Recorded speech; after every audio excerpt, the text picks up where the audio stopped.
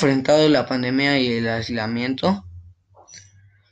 Los problemas que enfrenté fueron que no pude salir a la escuela, tampoco pude salir a la calle y pues tengo que estar encerrado todos los días sin salir.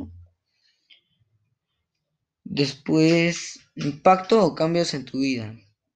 Los impactos y cambios en mi vida es de que no puedo convivir con mis amigos y maestros del Hamilton y con mis familiares cercanos, ya que no puedo salir por el riesgo de que nos contagiemos del COVID. ¿Cómo te adaptaste?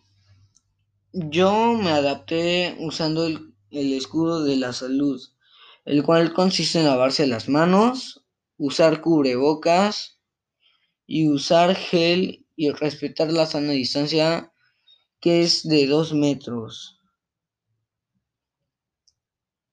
¿Qué habilidades necesitas desarrollar para seguir mejorando? Yo pues necesito ponerme al corriente con todos mis trabajos, ya que no es igual estar en una clase presencial que en una virtual. Para mí ha sido pues más difícil, ya que mi estado de ánimo no es el mismo que cuando estaba en clases presenciales. ¿Qué aprendiste en este periodo?